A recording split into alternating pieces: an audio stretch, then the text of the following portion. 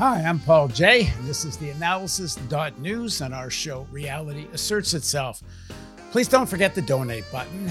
Please also sign up to be on our email list and subscribe if you're on YouTube, if you're sharing from one of our podcast platforms, or wherever you are watching or listening. You can share it, and that would be great. I'll be back in just a few seconds with Jane McAlevey, the organizer's organizer.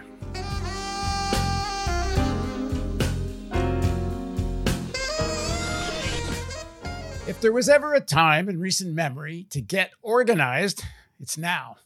There are over 150 strikes going on, maybe more.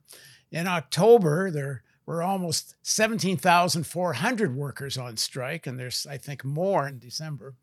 The Washington Post wrote recently that, quote, the 2021 strike movement, that's their term, this 2021 strike movement, is historic in both its size and the way it spans across industries, end quote. There's new organizing initiatives, including the recent success at Starbucks in Buffalo.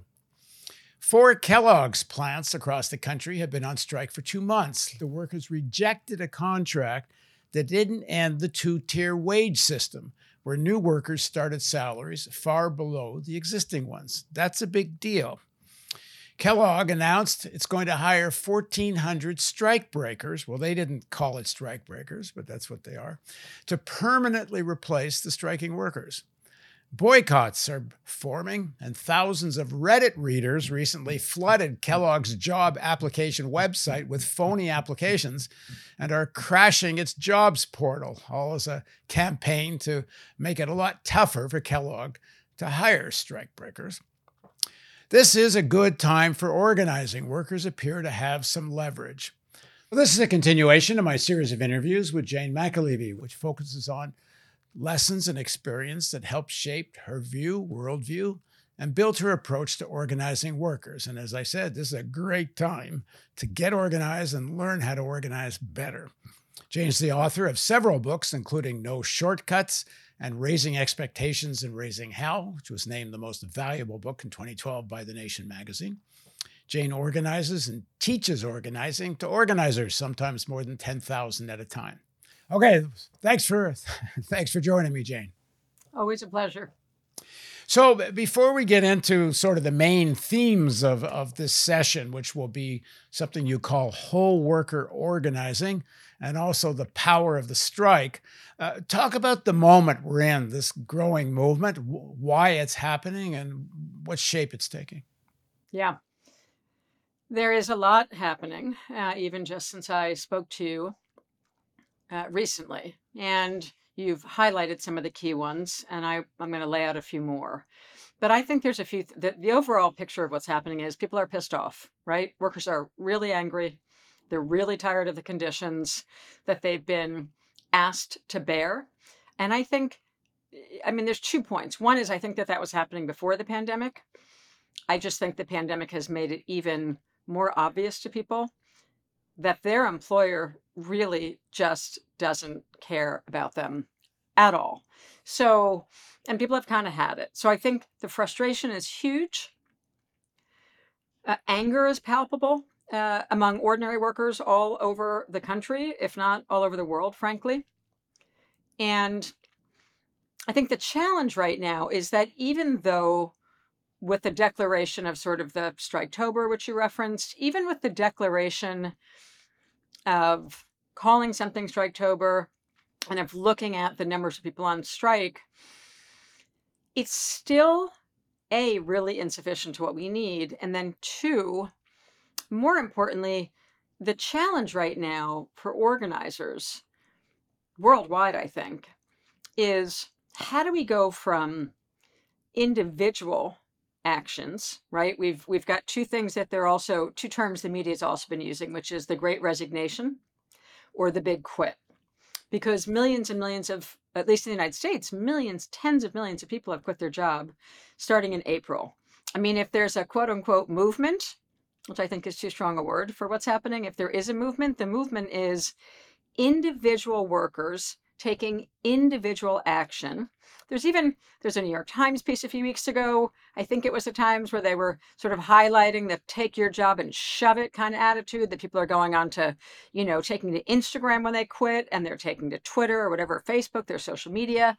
And they're like saying, I'm about to walk in and quit, and announcing it, online as they quit their horrible job. So there is a lot of anger.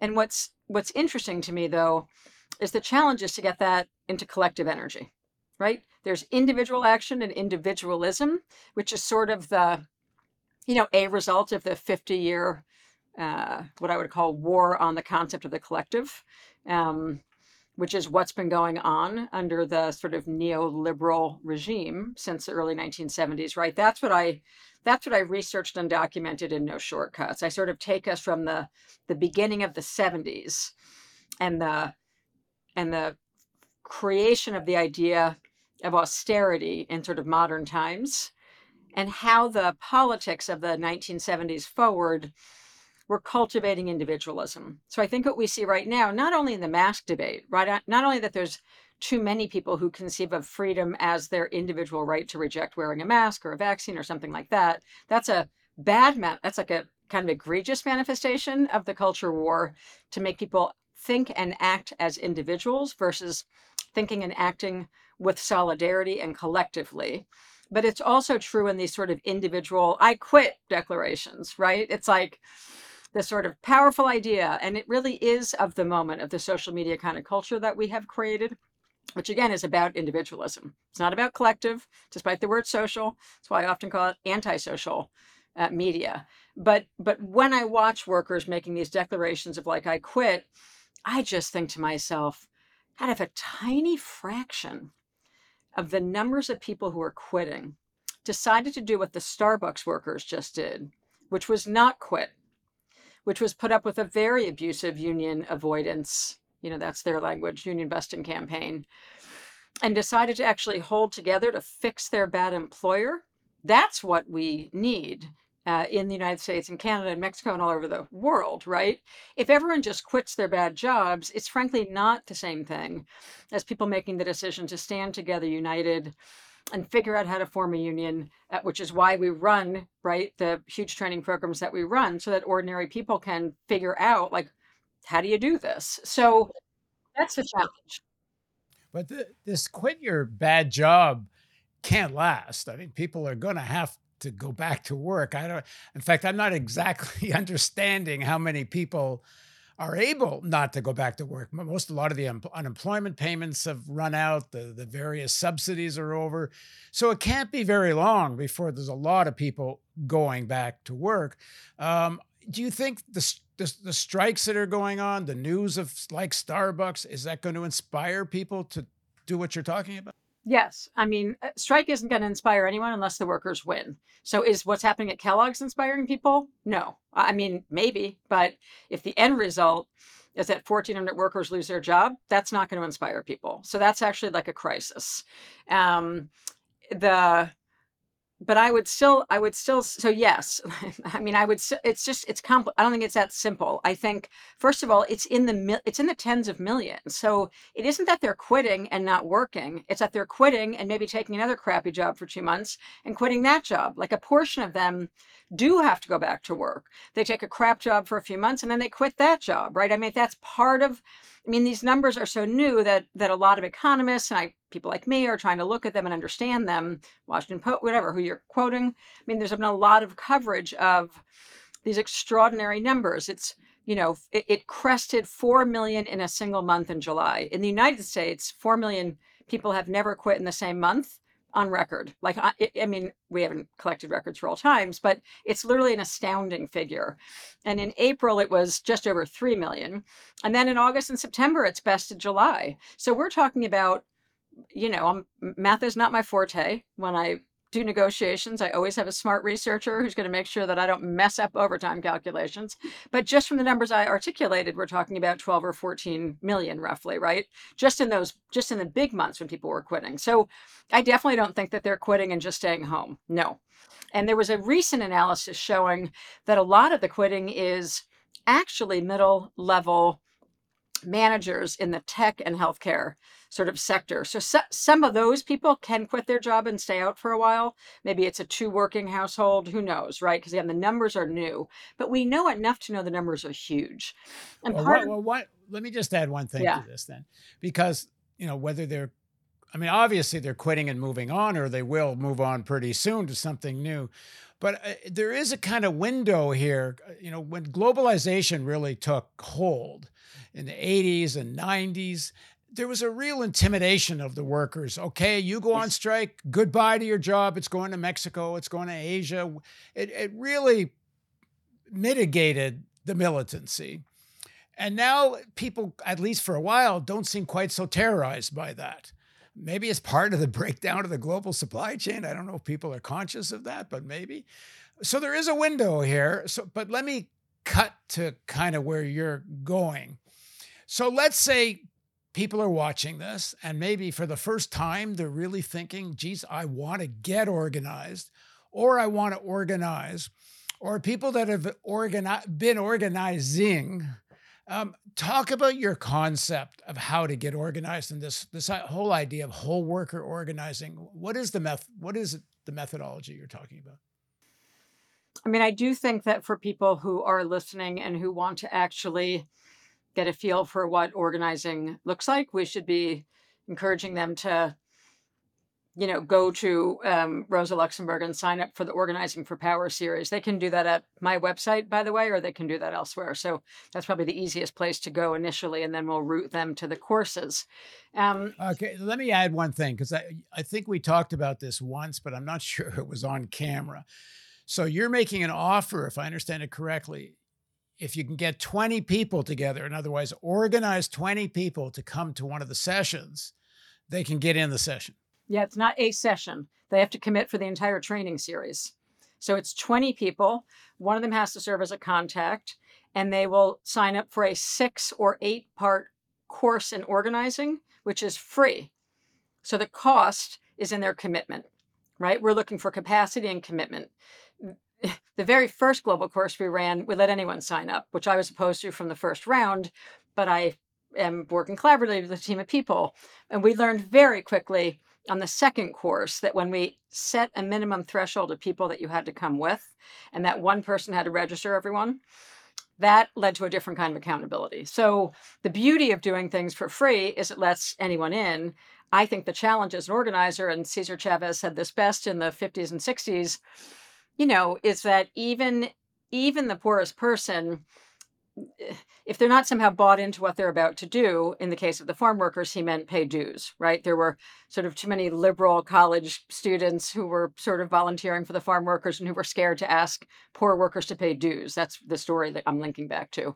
And Chavez one day gave this amazing speech to the staff and the leaders and said, people need to pay, basically, to form this union and build it strong. So I subscribe to that part of Cesar Chavez's, sort of theory that everyone's in this. So at Rosa Luxemburg, it's incredibly valuable that people can do it for free. And I think it's why our participation rates in parts of the world where people really don't have access to money, it's so high right now. And I'm very For excited. people don't remember, you're doing 10,000 people at a time on some of these sessions. Yeah. I mean, yes. So the last course was the one that really almost crested 10,000, which was extraordinary. And it's partly because we're doing it in 12 languages simultaneously, and right, we're making it as accessible as possible. And at the same time, we're not interested in people taking the course who aren't actually serious about the course. So it's a commitment to the whole. We ask people to commit to the whole course, which is weekly over a series of weeks. And the next one will launch, I believe, on May 10th. I'm not looking at my calendar. And then also at the University of California at Berkeley, right? I run a separate training program that's very California oriented, but not just California oriented. So, and that's not free, but there are similar opportunities that I offer, pedagogically similar, both domestically and then also for the international program. So, all right. So what is whole worker organizing, and what are they going to learn in the course? Yeah. So first of all, what they're going to learn in the course may be different than whole worker. And actually the difference between 6 and 8 sessions has to do with that. So there are different things we emphasize. We start with the core fundamentals, which you and I have talked about. leadership identification, who's a leader versus an activist, semantics, the words we use, structured organizing conversations, what we call wall charting. How do you actually understand? How do you teach workers to build a worksite structure? And then structure tests. So those words are all the most important words in my vocabulary. And then we get to the whole worker question. So what comes after? And I want to, it's a good way that you ask the question, because I want to go from those fundamentals of building your worksite structure strong, and then begin to talk about the immediate next place they go, which is into whole worker organizing. Let me start by saying that whole worker organizing is not even a term I like to use. I prefer just to say good organizing, to be honest.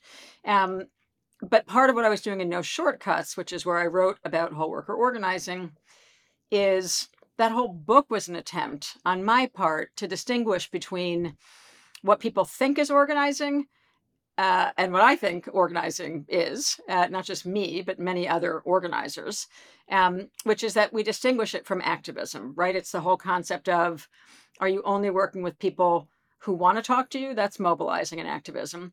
Or are you actually fundamentally expanding the base of people committed to the work that we're doing? And you're spending most of your time with workers who actually maybe don't want to talk to you, at least initially. So that's the base from which we move into broader work in the broader community and in society at large. But the important thing is, every course we do, we start with the first 5 lessons that I just laid out to you. Why? There's so much sort of coalition building, alliance building, coalitions and alliances. Like, the whole world is filled with coalitions and alliances now, and not filled with enough what I call either local unions or base level organizations that are actually doing real organizing work on the ground. And so what I'm trying to distinguish by calling it whole worker organizing is that we're not going to win anything in the broader society. My read of our history and my read of the moment and my life experience, we're not going to win anything in the broader society or in the broader community if we don't start with the foundation of a strong worksite union.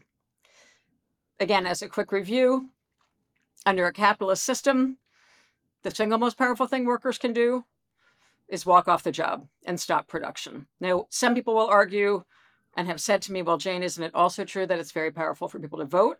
And I say, well, yes, it is very important to vote. But if you look at how contorted the voting system is, speaking for the US at the moment, we're barely a democracy at this point. So it's a hell of a lot easier to watch right-wing Republicans and, frankly, timid or problematic corporate Democrats not challenge the right that ordinary people have to vote, particularly Black people and brown people in the United States, who are just being systematically taken off the voting rosters and more, gerrymandering the whole thing. So yes, voting matters. I'm always going to say voting matters, and I believe voting matters. But under capitalism, the single most powerful tool that people have is just stopping the production line, period, or the service line if it's a service industry, right?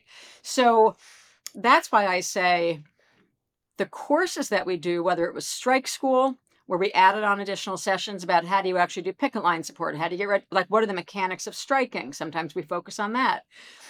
Sometimes we add the addition of the whole worker as a really deep concentration in our course, and sometimes we do special courses just on it. And what it is essentially is a recognition that all workers, or the vast majority, I should not say all about really anything, the vast majority of workers have a life outside of work. They have a community that they go to. They have a home they go to if they're fortunate. United States, Canada, it's probably true for most workers. May not be true for all workers, but it's true for most. They have connections that are pre-existing connections in their community. They have a set of issues that really matter to them when they punch the clock and go home to their neighborhoods.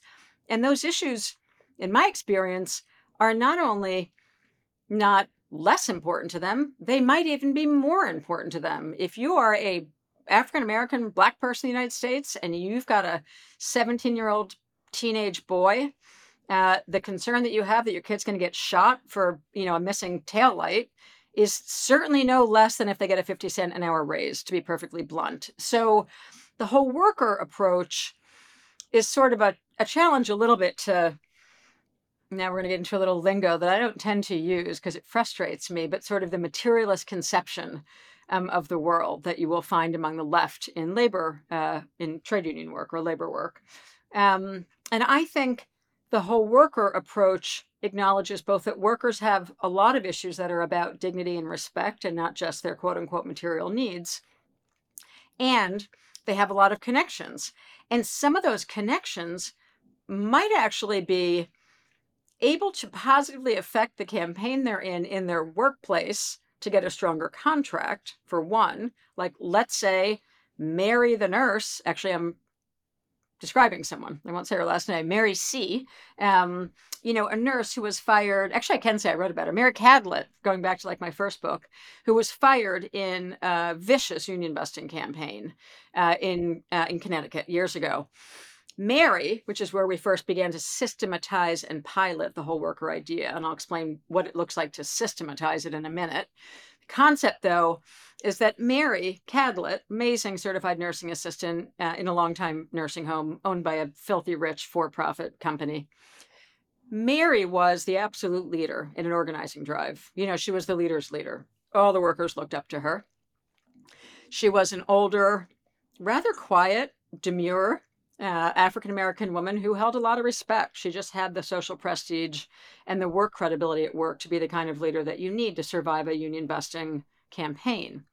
So what'd they do? They fired her. Well, it turns out that Mary, and they fired her very publicly, like right near when we were getting to the National Labor Relations Board vote.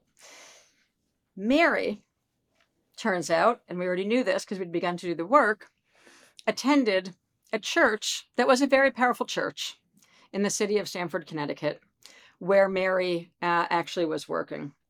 And the reaction, because we had done the legwork already, this is very important. We weren't like, oh, a worker got fired. Who can help us? We were way ahead of that. We'd actually been doing the work. We understood that the high-risk campaigns that we were running were going to run straight into the power structure and that we did not have enough power, just as straight trade unions in a big new organizing project, right, in a labor market where there was very little union power. By the way, that's most of the United States at this point, right? 25 years later, and most of the country, workers have too little labor market power. So when we found out that it was Mary, who was sobbing when I was first talking to her, we literally said to Mary, come to the office quickly, like we went and got her. She called to say I was fired. Shocked. Talk about shocking for a longtime worker who's like nothing but a stellar worker. So first you have to deal with the pain and the emotion, and that's real. And anyone who doesn't do that's nuts, but that's the issue of what do you deal with a worker fired in a campaign. We're not going to focus on that much. But so the result of the work of whole worker approach is that once Mary came in, we helped her put herself together and helped her feel strong, right? Like you were targeted for a reason. And are you going to let them, stop what you were setting out to do, which is like create better conditions for the longtime residents that nursing home aides are devoted to and love in their nursing homes. And even talking about nursing homes in this pandemic makes my head explode because there's been so much death and so much abuse by these for-profit corporations in the long-term care and nursing home industry. But so Mary, we quickly asked her to ring up her minister in the office, like from the office, and explain what just happened. She called a minister and explained it. I, meanwhile, was calling a different minister who different set of workers was connected to, because I'm only going to reach out to ministers that workers in our campaigns have already identified as their own ministers or their own priests or their own rabbis, or, by the way, their own fill in the blank, like football leaders and curling leaders. And, we can get to others. But in this moment, as an example, Mary made that phone call. I called a different minister who we already understood because we were doing something called a power structure analysis, which is going to go along with the whole worker organizing. We were already studying who held power in the broader community, and we could quickly stitch together Mary's minister, her activism in her church as like a leader of Bible study. I mean, there's a super religious, certified nursing assistant, and her minister who had known her for decades at that point. The outrage was instant and palpable. This is an old, respected worker who's thrown down there, I think at that point for 2 decades, through a series of changes of owners. And the idea that she was fired lit up the minister. So I had one very powerful minister called Mary's minister. And the game plan was that by the next morning, they were going to all come down together. And it wound up being like 30 of them in their proper vestments to try and walk her back into work, which they did. Now, they didn't actually get her job back that day, but the media coverage was extraordinary. And what it did do was like make every worker in the campaign suddenly feel completely safe. Then they announced and put the employer on notice that they were not going away until Mary got her job back. And that campaign continued until Mary got her job back. So we won the unionization drive. We put the first issue across the table in negotiations, which is what I was taught to do when a worker is fired in a campaign. The first issue. We're not getting a wages or anything until you agree to hire back any fired worker, right? You got to be damn strong to win that demand. We would not have won that demand without the extraordinary support that came from the religious and faith community in that longer term struggle that we were engaging in.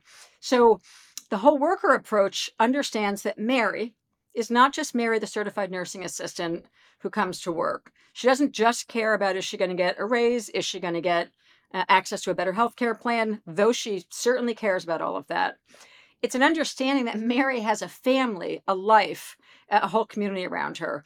And that if we can help Mary connect the dots between her connections in her own community, and if she can lead people into understanding the unions as a force for good, now we're talking about the kind of power that can't be separated. I think we might have talked about in an earlier segment another example from that, from a different nursing home, an assisted living facility where we also had a worker fired in a campaign, and where the guy was flying up from Kentucky, from Vencor at the time, this very nasty company.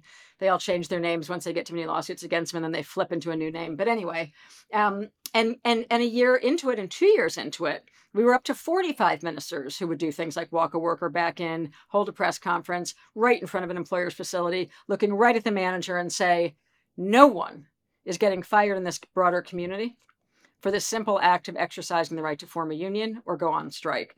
So I want to distinguish this, and I'll stop for a minute so you can ask anything that's sort of clarifying for you. But there's like so much to say about this approach. And what I want to distinguish is, I started by saying there's a lot of alliances and a lot of coalitions, right? There's alliances and coalitions and alliances, and alliance for that and coalition for this and that. And a lot of them are weak, and they're made up of weak organizations that don't, frankly, have a lot of power in any of the communities in which they work. Now, there are exceptions to that. We've got a handful of organizations that are really strong, that are in the sort of progressive or community-based world. But frankly, if we're being honest, not that many, which is why we're in the shape we're in. So what I understood as a young organizer, coming through all the experiences you and I have covered, and then what I understood in that moment when I shifted full-time into the trade union movement, one, because I'd been doing so much work younger as a community-based organizer, I already was very aware of all these issues that workers had, because I was working with workers when they left their job, right, and came off shift. And I knew they had really serious issues. I mean, if you're in, Flint, Michigan, and you go home to your kid getting poisoned by lead in the damn drinking water, and to the point where there are serious neurological issues going on for children in Flint, Michigan, because of the right-wing governor's decision to, change the pipes and let lead into poor Black people's communities. You cannot tell me that the defense of children and getting a cleaned up water system is going to be less important, than whether or not a worker gets a raise. So what I experience all the time, there's two issues. First is, does a union even care about engaging the community? I mean, that's that's step one. I mean, many unions just don't. They see their job very narrowly. That's what's called business unionism. They just want to get the contract and go home. But there's even a set of unions that do, right, have a more progressive vision, that articulate a set of values about getting a single payer healthcare system down here, or, enforcing treaty rights, or whatever the issue is. But then they go out and forget every lesson that they learned about what it takes to build a strong union, a strike-ready union, a supermajority strike-ready union. It's like they check their brains at the door and they just take a shortcut and they go ring up whoever the community-based group or whoever the progressive-y sounding group in the area is. And too often, that's an organization that's actually not going to bring them the kind of power that I just described to you that Mary Cadlett herself, through her own connections, could bring into her fight, right?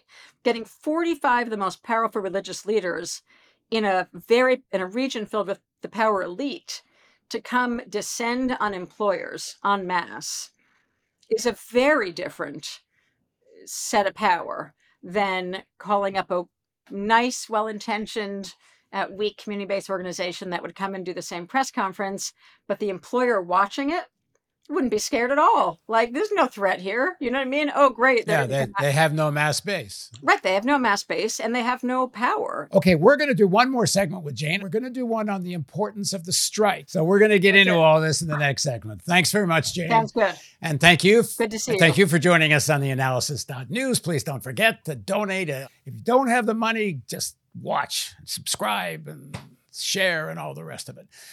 Thanks again for joining us on theAnalysis.news.